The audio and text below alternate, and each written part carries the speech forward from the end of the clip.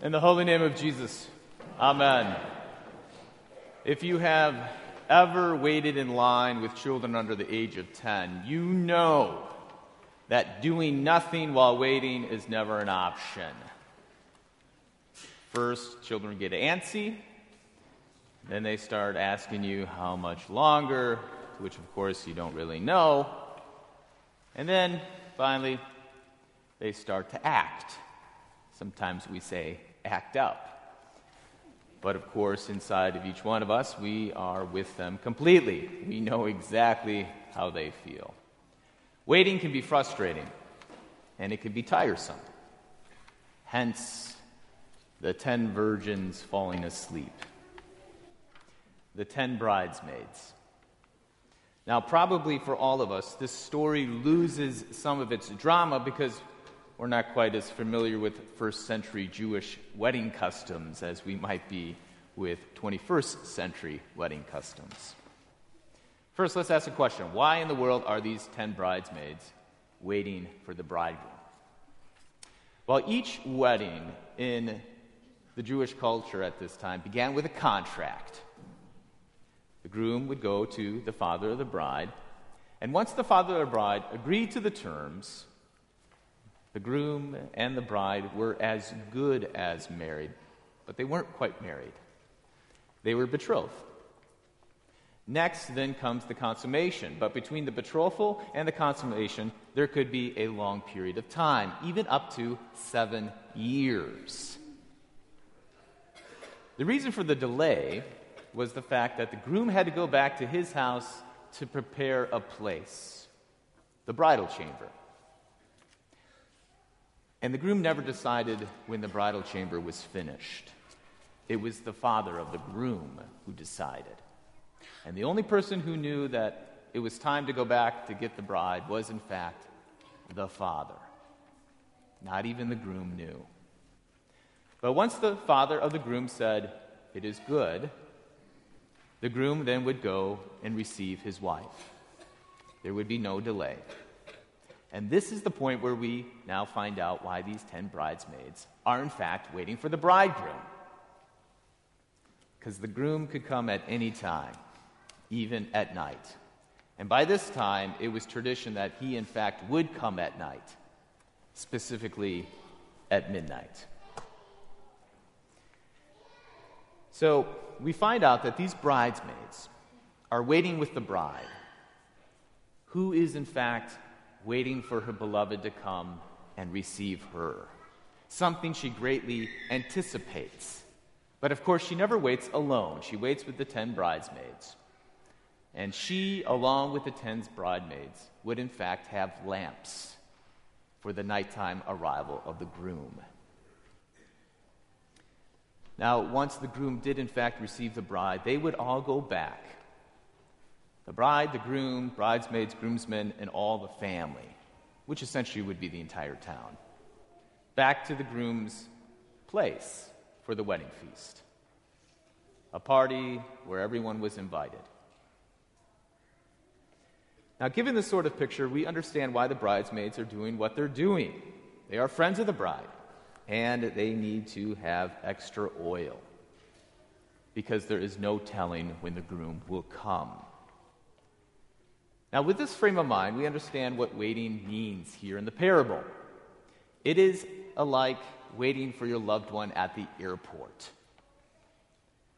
This waiting at the airport for your beloved isn't a passive activity, like waiting in a line at the grocery store. This waiting is very lively. It's dynamic. First, we can't stand still because we are so anxious, then we pace. And of course, if we have to go to the bathroom, we race to the bathroom and then we race back because we do not want to miss our beloved returning. Or another example, waiting for a loved one who served in the military, waiting at the military base after his dismissal. This waiting isn't like waiting in the DMV, something you have to put up with. But rather, this waiting is so filled with excitement you really can't take it anymore. Sleeping or becoming tired is never an option in this sort of waiting. Now, of course, this waiting is still very difficult, but for a very different reason than waiting in the grocery store or the DMV. This waiting is hard because you really want your loved one back now so that you can begin again your life together, so that you can go home and rejoice in each other's fellowship. Now, for us, we are the waiting ones in this parable because we are the church. We are the bride of Christ, and Jesus is the bridegroom who's returning to receive us, to get us.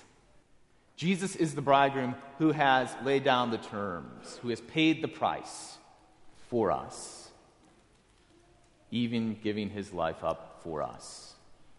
He's the one who died for us, and he is the one who's still willing to give everything he has in order for us to be with him in a life together.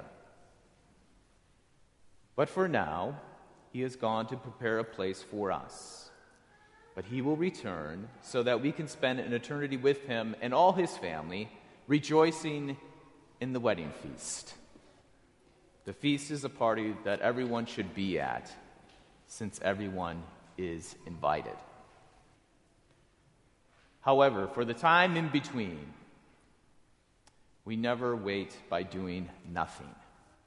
If we did that, we might get antsy, we might cry out, "How much longer?" and we might get distracted and do our own thing rather than what Christ bids us to do. Or we might get tired of waiting and lose sight of the one who loves us.